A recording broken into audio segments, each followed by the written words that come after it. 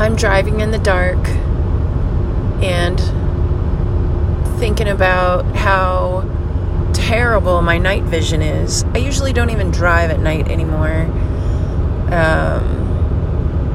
But sometimes when you're doing long distance drives, it makes sense to drive in the early morning or late at night. There's hardly any traffic.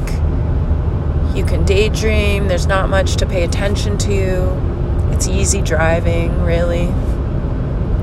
The only problem is if you're out in the middle of nowhere and it's really dark, you kind of don't know if there's going to be a deer jumping out at you, and I feel more vulnerable that way as far as animals jumping into the road.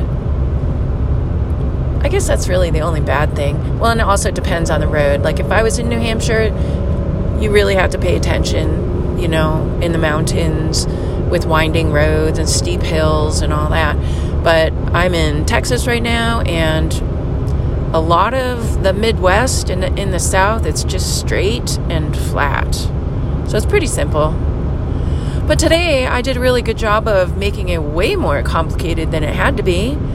Somehow, I got icy hot on my fingers and quickly into my eyeballs, which was not cool. I used one of those icy hot rollers, so I didn't touch it, or so I thought, but somehow I obviously did, because it got into my eye. Fortunately, it only got into one eye. Ouch.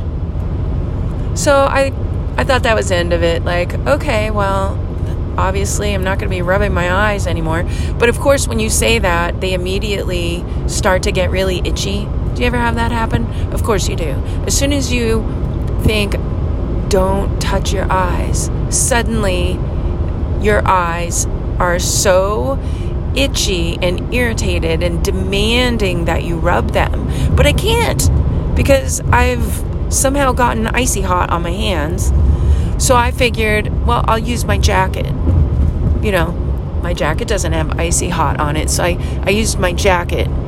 Well, somehow my jacket had icy hot on it, which I don't even know how that happened. How did that happen? So there I was, blinking, eye-watering, being really grateful there's nobody else on the road, thank goodness. And grateful that the lines are recently painted white for me. That's helpful. So 20 minutes later, half hour later, it's starting to get kind of hot in the car. So I rolled the window down, and guess what? Somehow, immediately, all the icy hot fumes got blown right into my eyes again. What the heck? I did not expect that. See all these interesting things I'm learning by driving for hours and hours and hours and hours. Usually I use arnica gel, but I decided to just try something different. I think I'll go back to the arnica. It doesn't hurt if you get it in your eyes. Oh, God.